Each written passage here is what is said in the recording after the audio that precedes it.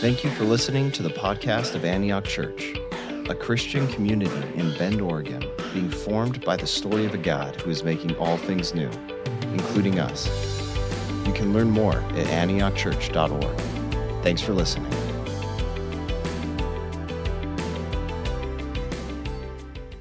It's good to see you all, and so glad that you're with us this morning.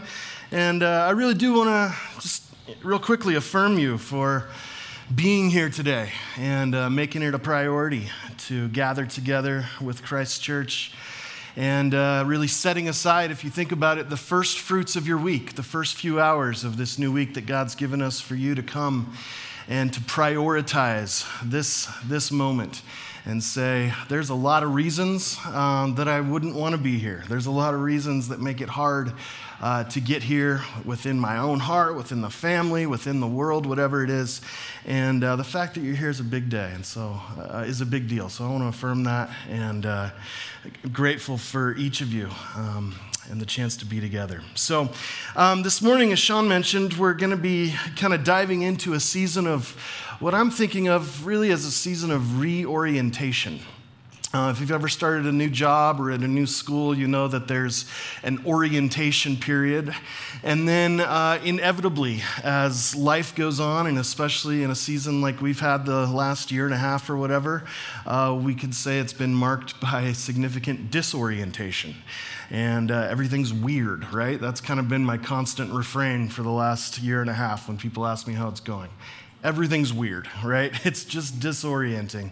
And then there's times where we need to recalibrate, to be realigned or reoriented, reminded of who we are and why we're here and what we're trying to do. And so specifically as a church, as we dive into this new school year together and all that it represents, we wanted to set aside a couple months as a season of reorientation to help reintroduce us to one another and to the vision and the mission that God's given us, but even more specifically, reorientation about what it actually means, what it actually looks like to follow Jesus.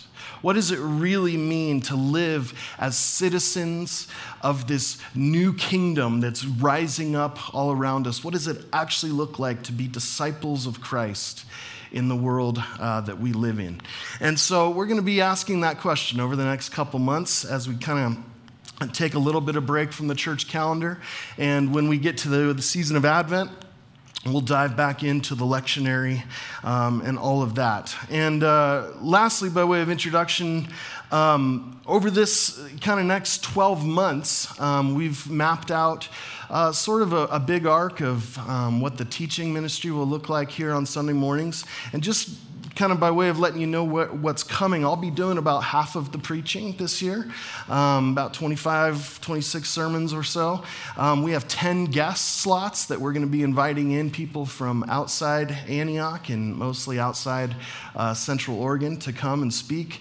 Pastor Sean will take about 10, and then Pastors Linda, Amy, Rick, Jer, others that are kind of within leadership within our church, they'll each take a couple each throughout the year as well. And so maybe that's different for you if you're new to Antioch, that you're used to like the one senior pastor that's up there preaching every week, that sort of thing. The truth is we found that's just not good for anybody. Not good for me, not good for you, not good for the other voices and leaders that God's raised up. And so that's kind of our hope moving forward, that I'll be here be in this spot about every other week, and then lots of other folks. And so I'm excited about that, and I think it's going to be really good and healthy for us as a congregation. And so that's where we're headed. So if you've been around Antioch for more than an hour, you're familiar with this phrase that we use regularly, and that's the phrase, the reconciliation of all things. And it comes from the book of Colossians chapter 1, really as a summary statement the Apostle Paul uses to encapsulate encapsulate the good news of Jesus. What is the gospel? The gospel is that in Christ, God is reconciling all things to himself. And so we use that phrase over and over again to help orient ourselves to Jesus, to the kingdom, and to what it means to be the church and be disciples in the world. Now, I want to just pause and acknowledge for a moment, as a vision statement, it's quite ambitious to say that this little church exists to pursue the reconciliation of all things, right? If you kind of look around going, really? That's the goal? That's how we define success? And I want to just make sure that we're really clear on this. Our vision statement is not something that we could ever accomplish, but it is something that God has promised he will accomplish through Christ. Okay, so as a church rooted in the name and love of Jesus, if our vision statement is something that's attainable for us, we've shot too low. Our vision statement is something that only Jesus can do and that he has promised he is doing in the world. He is making all things new, including us. He's repairing the sin-severed relationships that exist between us and God, us and ourselves, us and each other, us and the rest of creation. And so be really clear, I don't think that I'm going to reconcile all things or that we're going to reconcile all things or that Jesus is reconciling all things to himself, and he has invited us as his church to be recipients and participants in his saving, restoring, reconciling work in the world. And so I want to make sure we're really clear on that. When we say reconciliation, really the phrase or the definition that's been most helpful for us comes from our friends at the Global Immersion Project, and that is the holistic repair of severed relationships. So when we talk about reconciliation, we're talking about the opposite of divorce.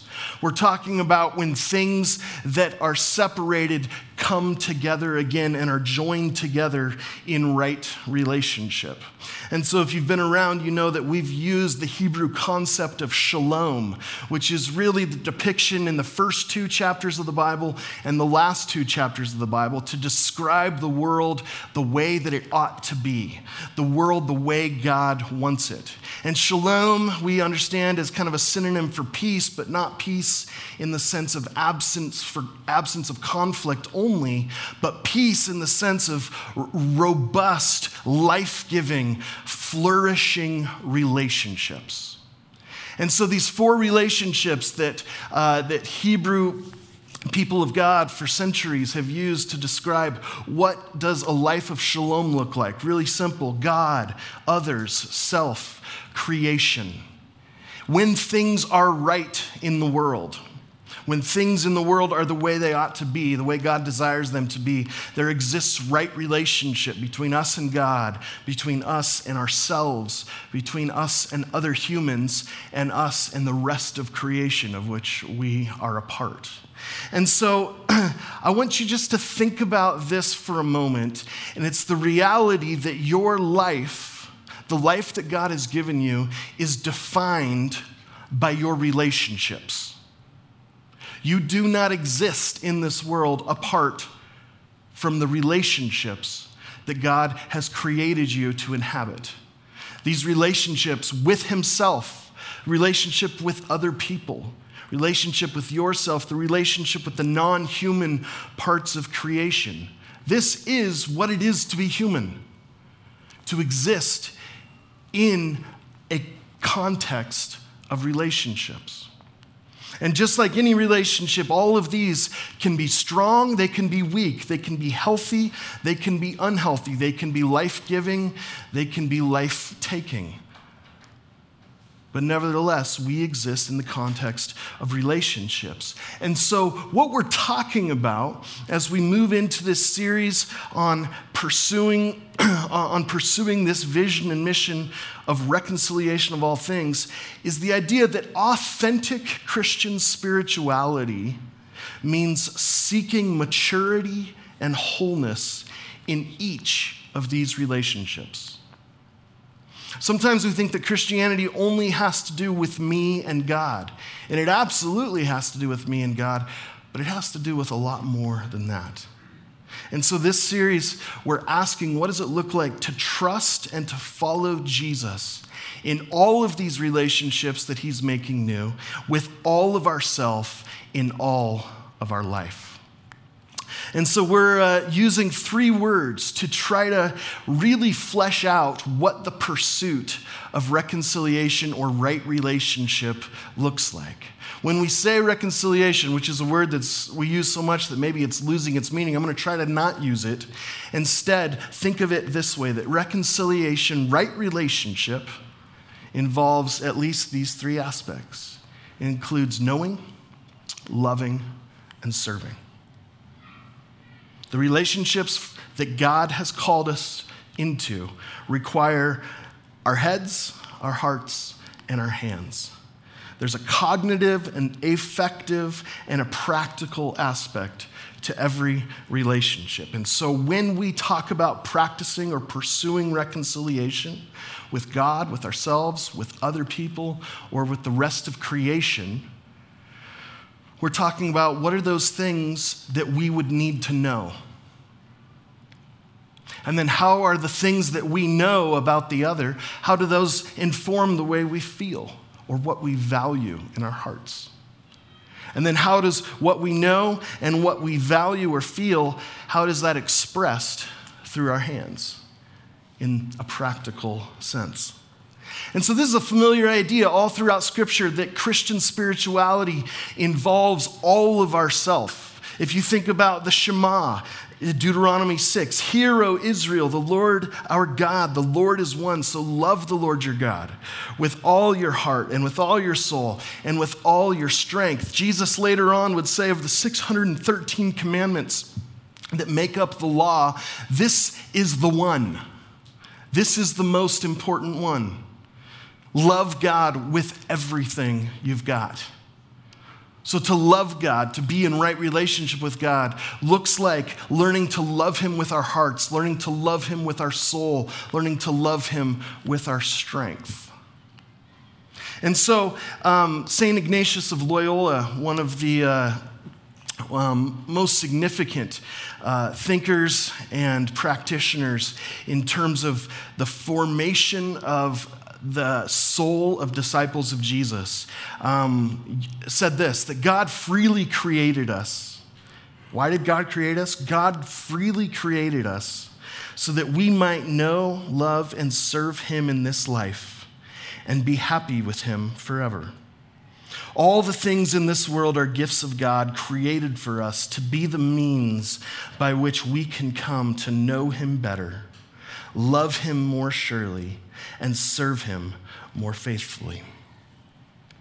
And so this is Ignatius' way of summing up what it means to bring all of ourself into the pursuit of God and to open all of ourself up to God's pursuit of us. And so we are essentially taking this phrase, reconciliation of relationships, and saying that involves all of us, our head, our heart, and hands, and it looks like knowing, serving, knowing, loving, and serving. And so as Ignatius applies that to the relationship we have with God, we're also going to apply it to all the other relationships. Not only how do I know, love, and serve God, but what does it look like to know, love, and serve my neighbors?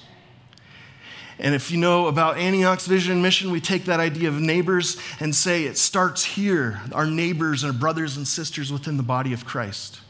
And then what does it look like to know and serve our neighbors within Bend and Central Oregon? And then what does it look like to know and love and serve our neighbors around the world? And then what does it look like to know, love, and serve ourselves, which is such a strange idea. But maybe there's something that the scriptures want to teach us about that. And then finally, what does it look like to know, love, and serve the rest of creation?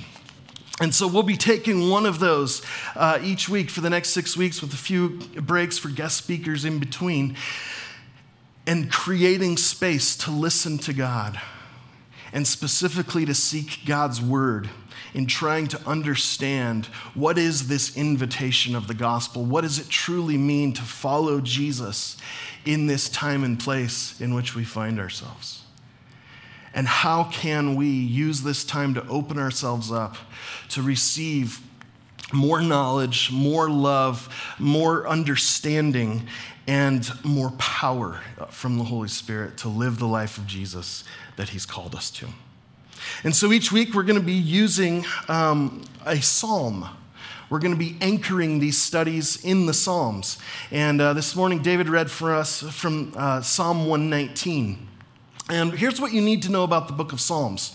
The Psalms are the only book in the Bible that aren't meant to be read.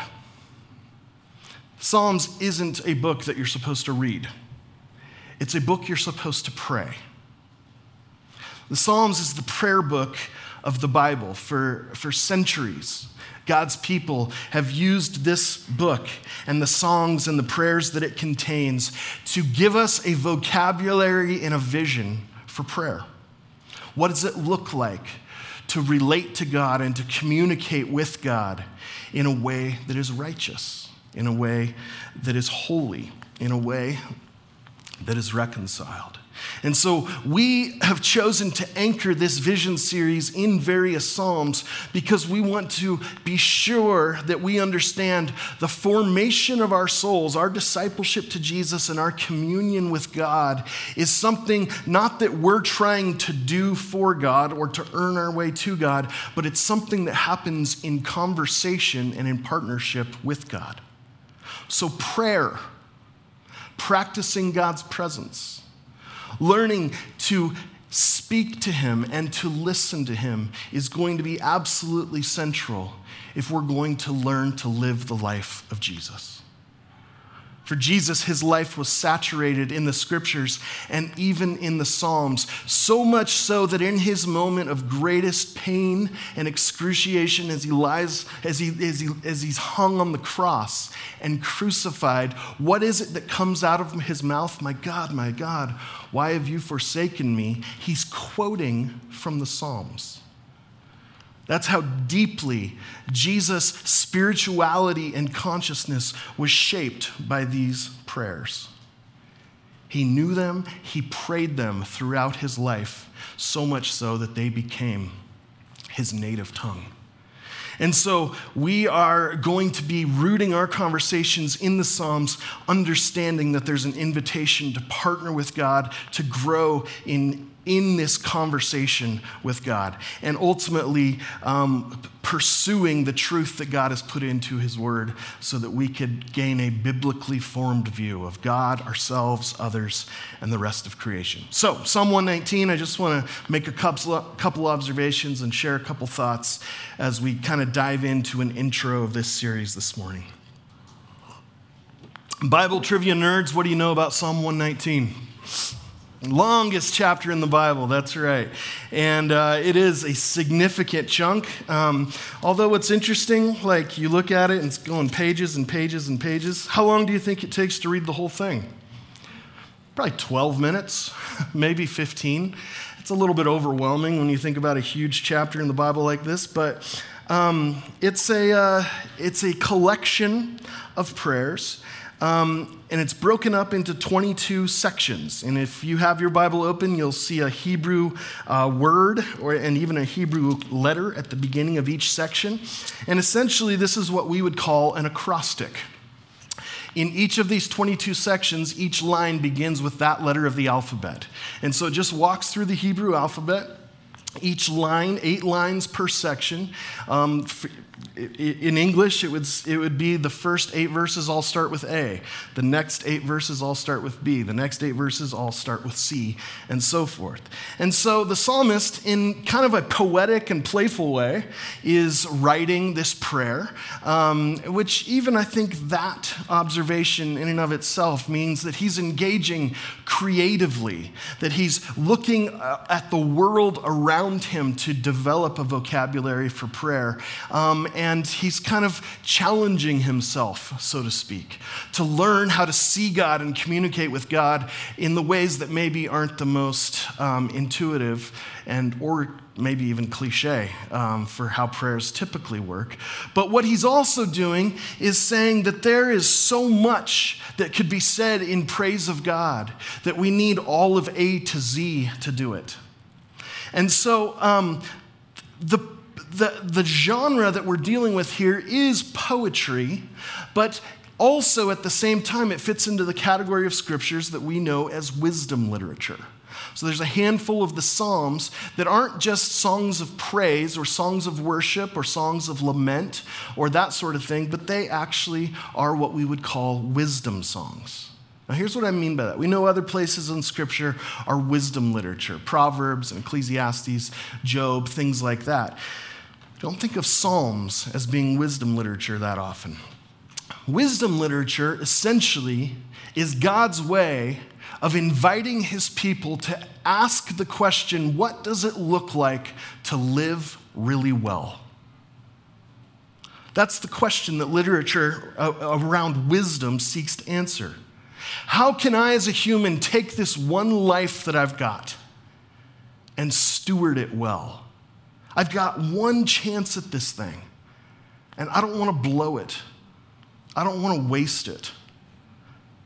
I don't want to have a lame existence at the end of my life to look back full of regret. I want to live well. I want to make the most of it. I want to be the best version of myself that I can be. I want to leave the greatest impact on the world that I possibly can. What does it look like to live well? The answer to those questions are what the Bible offers in the form of wisdom. This is what it looks like to live well. Here are the things that you need to know. Here are the things that you need to love. And here are the things that you need to do. Here are the priorities to pursue. Here's the way to order your life. Here's an invitation forward into that. And so what an incredible gift that we have in the Scriptures from God. The very God who made us, who created us, who authors the story of each of our lives, doesn't just release us into the world and say, good luck.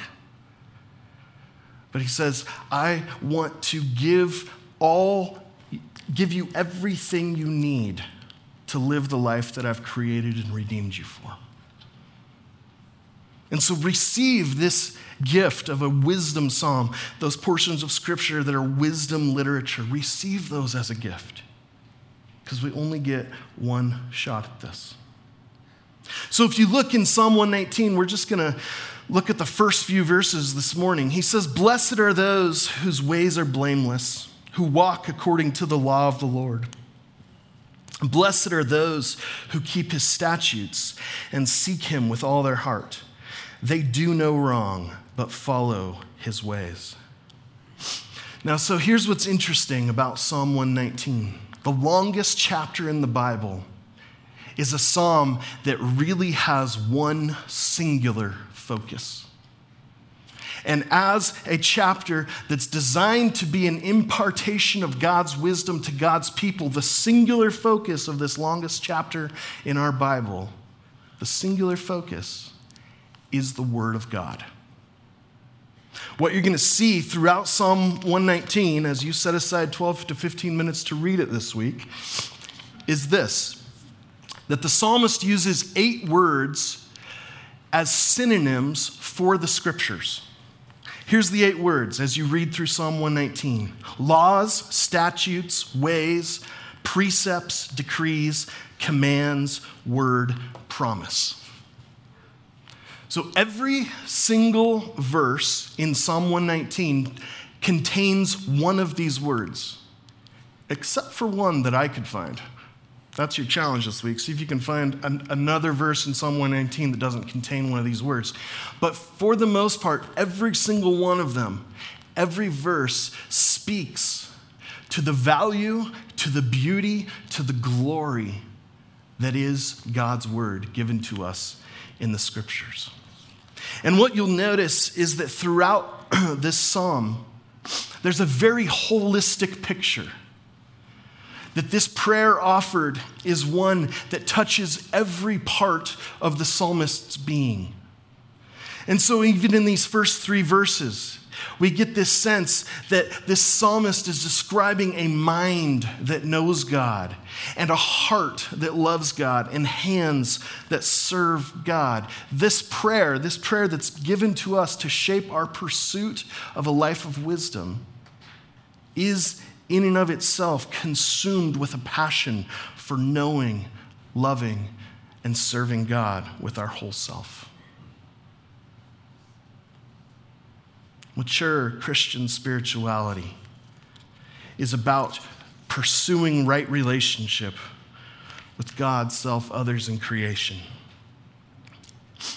in a way that seeks maturity and wholeness in each of these relationships. So if you think about, if he was only talking about knowledge, knowing God at a head level, and knowing God's stats, and knowing God's stories, and knowing God's figures, and knowing God's facts, that's valuable. But we all know people who know a whole bunch of stuff about God, and we don't really want to hang out with them. So knowing isn't enough. And then he talks multiple times about the heart. Verse 2, with all their heart. Verse 7, with an upright heart. Verse 10, seek you with all my heart. Verse 11, I've hidden your word in my heart. The heart is, it's a complex Hebrew idea, but at the very least, it's the seed of emotions. And he doesn't say emotions don't matter in our spirituality. Of course they do.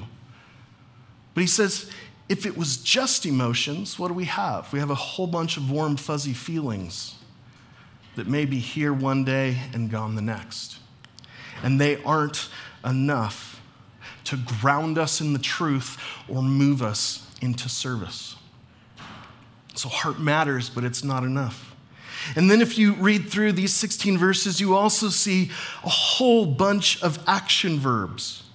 What does it look like to do wisdom, to live in the way of wisdom?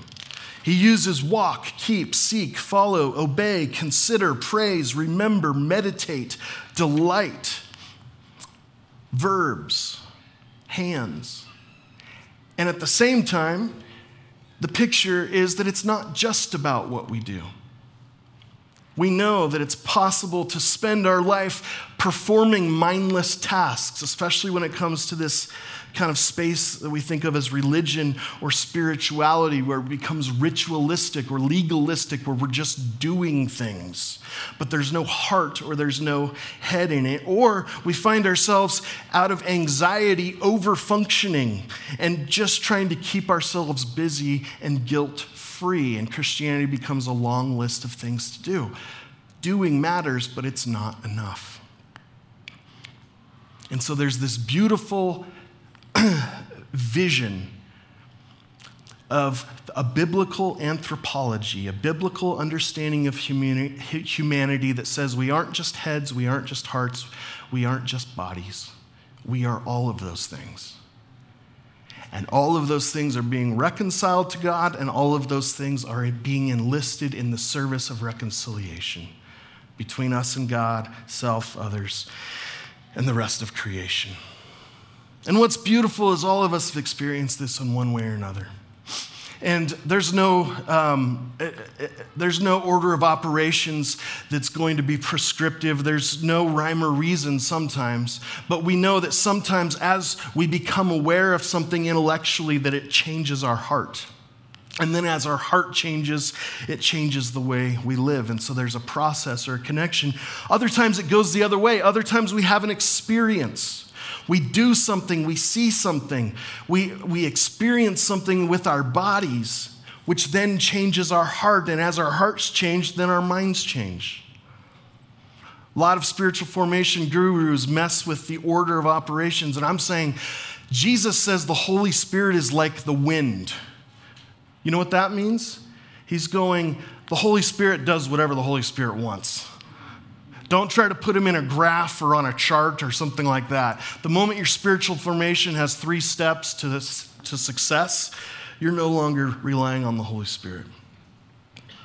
He's going to work in us and form Christ in us in a myriad of different ways. And my story is going to look different than yours. But the end goal is that what Christ would find when he looks at this congregation of believers is a community of women and men with open minds, open hearts, and open hands, wanting to receive more of him, to grow in our knowledge of him, to grow in our love of him, to grow in our service of him, and then to turn and to turn that knowledge and love and service into the joy of the world. And so in the end, Jesus declares that those who follow him, those who would be great in his kingdom, must learn to be a servant of all. That's the picture that we're talking about.